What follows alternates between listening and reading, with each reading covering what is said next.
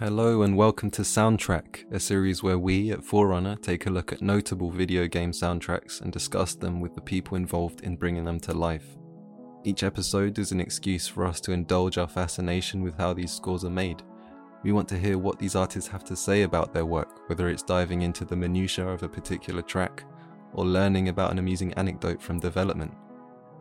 In our first episode, we sat down with 65 Days of Static's Paul Wolinski to talk about the band's contributions to developing the soundscapes of No Man's Sky's infinite universe. Before we begin, I'd actually like to point out that this episode dates back to around the release of the game. That's just something to bear in mind. It's common knowledge that No Man's Sky had a contentious launch, but with updates like No Man's Sky Next in 2018 and Beyond in 2019, developer Hello Games have been able to transform the divisive reception into something much more positive, and I think that's been really encouraging to see. That being said, I think the soundtrack is one aspect of the experience that's remained a fundamental strength since the beginning. Much like the worlds generated in-game, the soundtrack to No Man's Sky is procedural. It's a system comprised of recordings that are chopped up and stitched back together in unexpected ways, so each time you play, the music will be a bit different. In the episode itself, it's actually kind of amusing that Paul slightly regrets the fact that he'll never actually get to hear everything that made its way into the game. The episode also gets into what initially sparked the interest between both the band and the studio, amongst other things, but I'll let that play out for itself. Once again, this is episode 1 of Soundtrack with Paul Wolinski from 65 Days of Static. Please enjoy.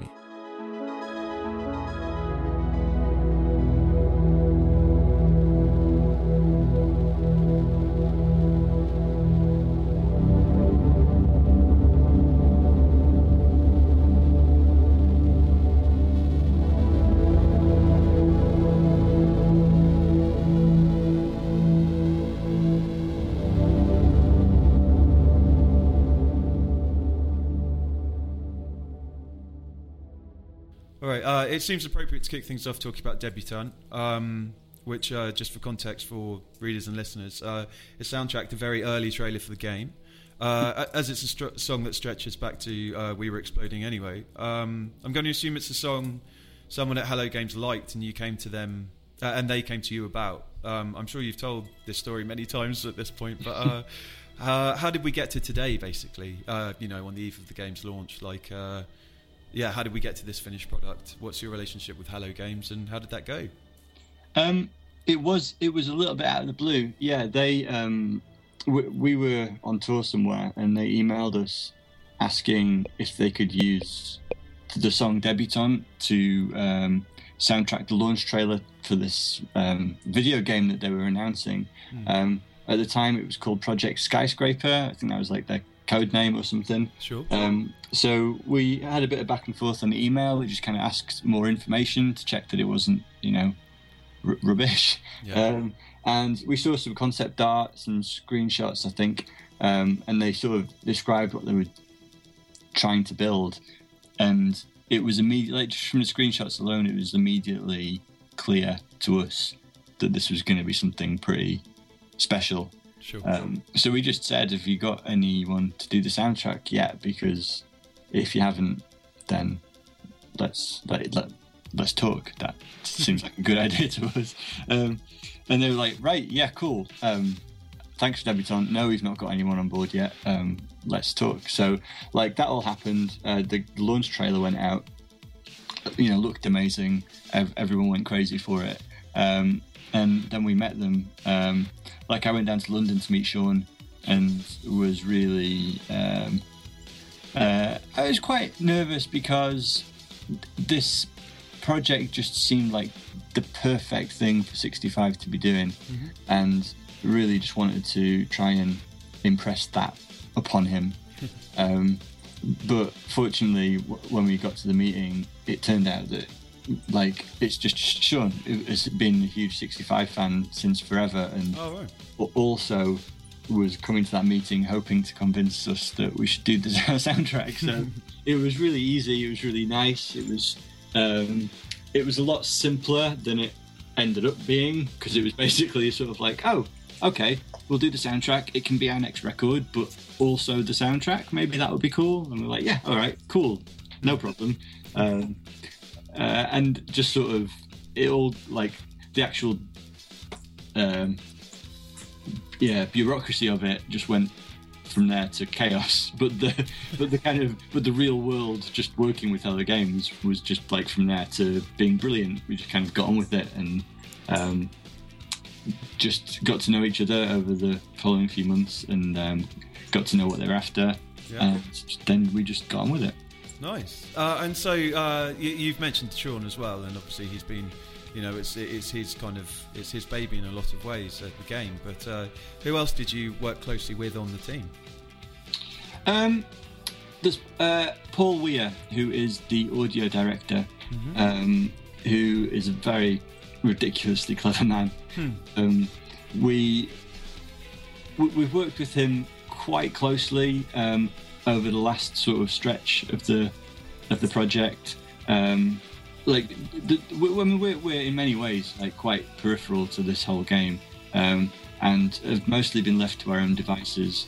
We wrote all of the music by ourselves up in Sheffield.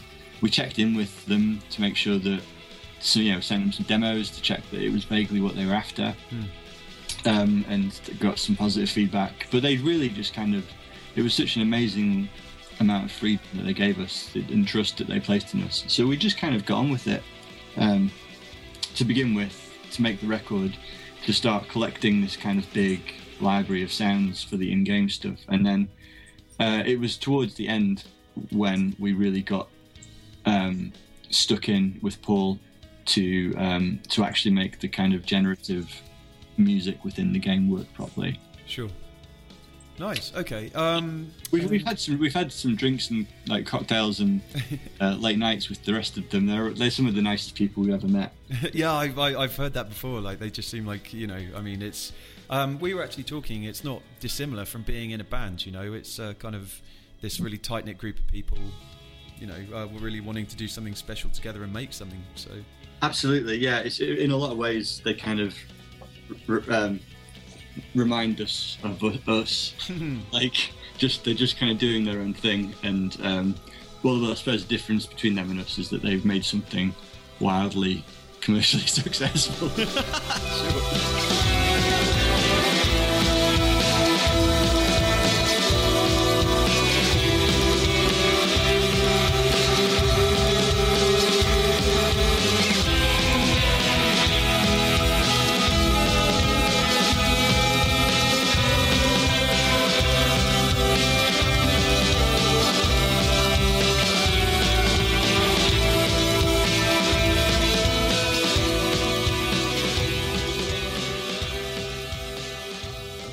So about the process of you actually getting hands-on with the game,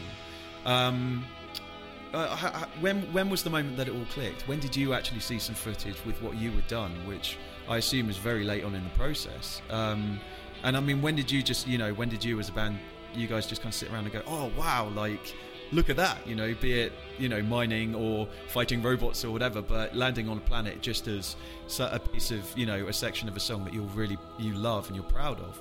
I mean, how, that must feel incredible, How does that feel? It's happened very, very late.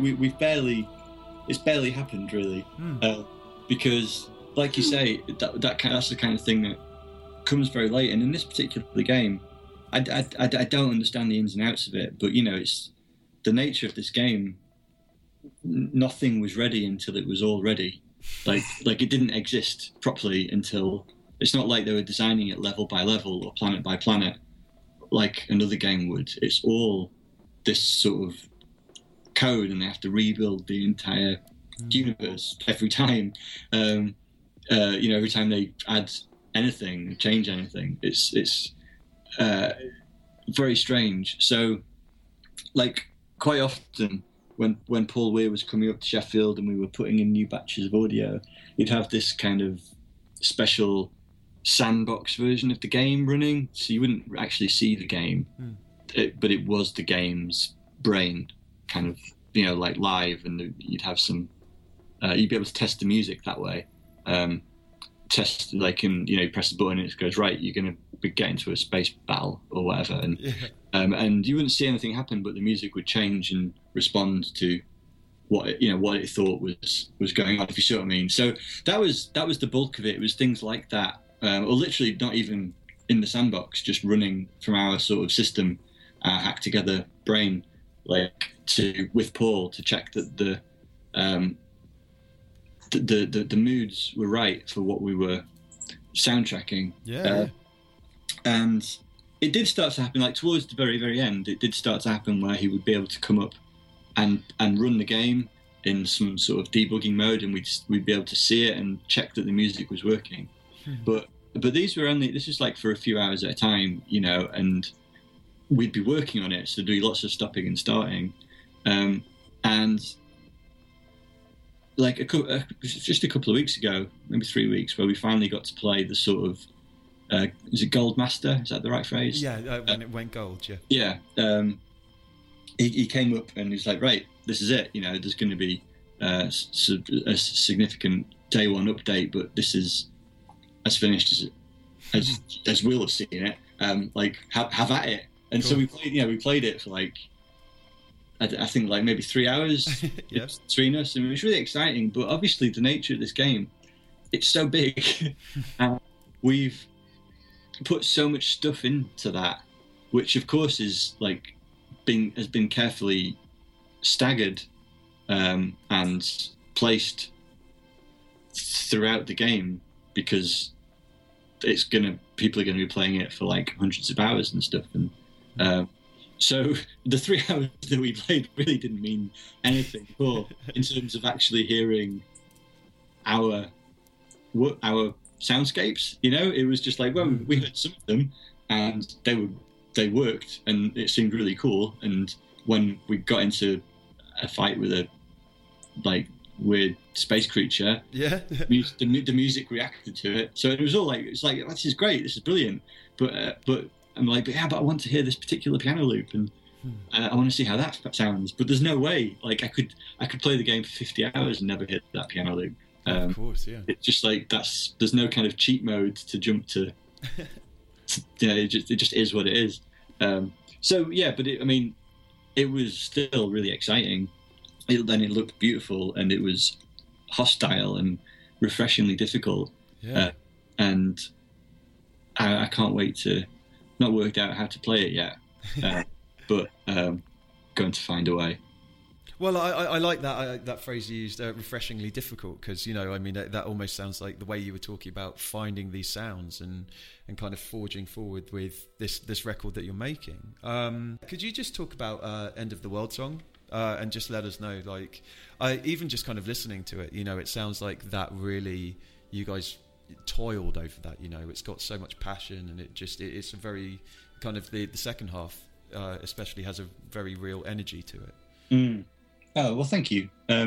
Yeah, it's that was a big. It feels like it always for a long time just felt a bit too exhausting to listen to.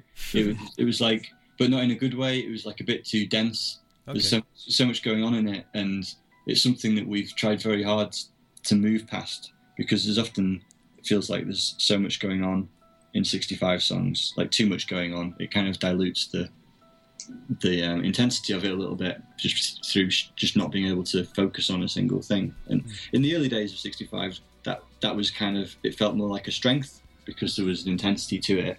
But try that trick one too many times, and it kind of gets a bit old.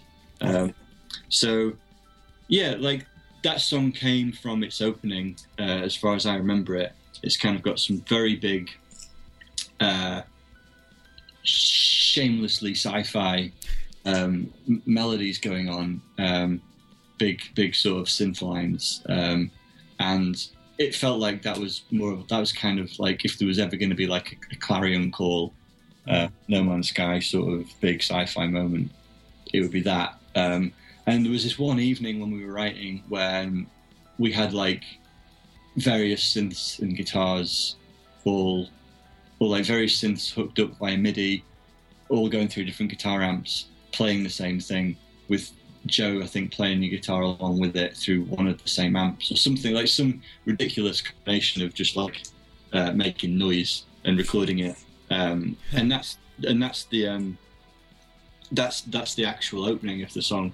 Like we thought we were just like catching an idea, and this happens quite a lot these days. It's like there's something about just the way that those things are feeding back and resonating with each other that was really kind of felt really powerful to us. And then we tried a million times to recreate it, and probably wasted half a day in the proper recording studio when we were making a record trying to recreate it, and then couldn't. It just didn't sound as good. And so in the end, kind of went with the demo thing. And the rest of the song sort of just evolved from there. It's like, okay, well, we've got this big thing, but it feels like it needs to have a purpose. It can't just be a big sort of soft, fuzzy noise thing.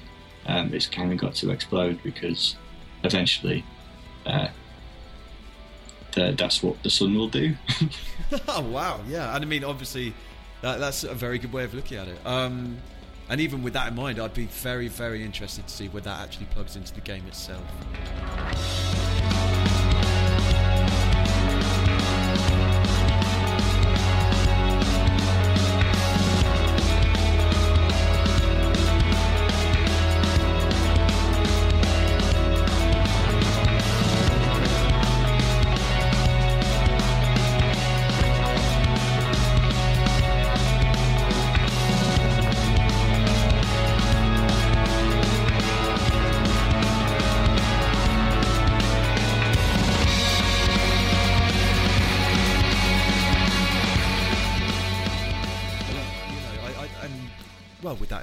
Just how kind of it's the unknown nature of all of this, and I think that's why the hype is at just kind of this crazy level that it's got to, because from the word go there's been so much it's just such an unknown quantity.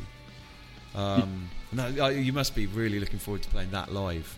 You played that at Sonar, I take it? But well, we actually played because that song had so many iterations, it's vaguely cryptically titled, but the last part of the last soundscape is a variation on the theme of that song.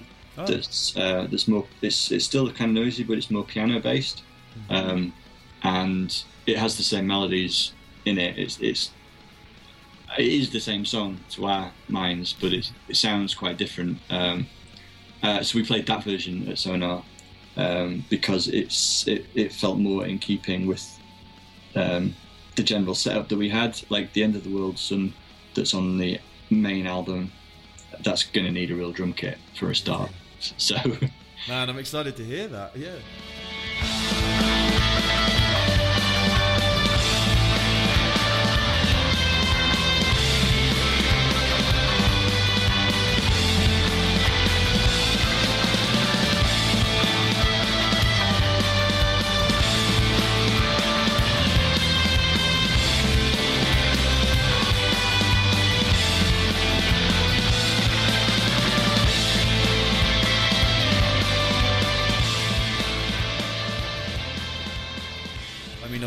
With Forerunner, it will be a game-focused audience reading this primarily. So, yeah, is there any message you want to talk to them about the overall process and what you'll take away from this personally? Well, I mean, it's been fantastic working on something like this and seeing how I think it's just that sense, the sense of the future that's lacking in music. It's very much all there for the taking in this kind of games world. There's already so much that we would do, that we know that we could build upon if we get the chance to do anything like this again. In terms of just composing responsive music for computer games, it's like there's just a whole pristine future of ideas and possibilities that to kind of go running around in. So that's really great, and I think it's really great that a small little indie team like Hello Games can somehow preserve the integrity of their vision and like not only survive but thrive, like releasing the most anticipated game of the year, made by like 22 people, and for it to be a game that's unashamedly different and not just about running around shooting people, not just about being guided through a very carefully structured narrative, but it's just, you know, it's open and like vague sounds like a negative word. Whatever a positive word for vague is. Yeah. Sky's the limit. Like it allows you. It just nudges you into using your imagination. Liberating. Yeah, liberating. Great. I think that's all a really healthy thing. And regardless of how the game is received, I'm probably not a strong enough gamer to really appreciate the strengths or flaws of the game as a playable thing, if you see what I mean. Like, you know, I don't know the way the ships handle and things. I have no idea. Like this could be the best the best game ever made, or it could just be another. You know what I mean? Like there's plenty of levels of game criticism that I'm just not familiar with, so I don't know how it'll be received. But I hope, regardless of any of that, it's kind of like remembered and appreciated as a significant stepping stone in a sort of wider gaming history, because they deserve it. Well, I certainly think you're in luck, man. Like from everything, you know, kind of the hype train to it just seems entirely justified. And just to finish then, I just want to say it's very easy to recognise the parallels between you and Hello Games, and just, you know, this kind of, like we said earlier, it's just a tight-knit group of friends that just want to make something cool. And it really does seem, from what I've heard of this new record, that that's exactly what you've done. And I'm really looking forward to hearing it in that context. Thank you very much. Cool. Thanks a lot. Thank you so much for your time, Paul.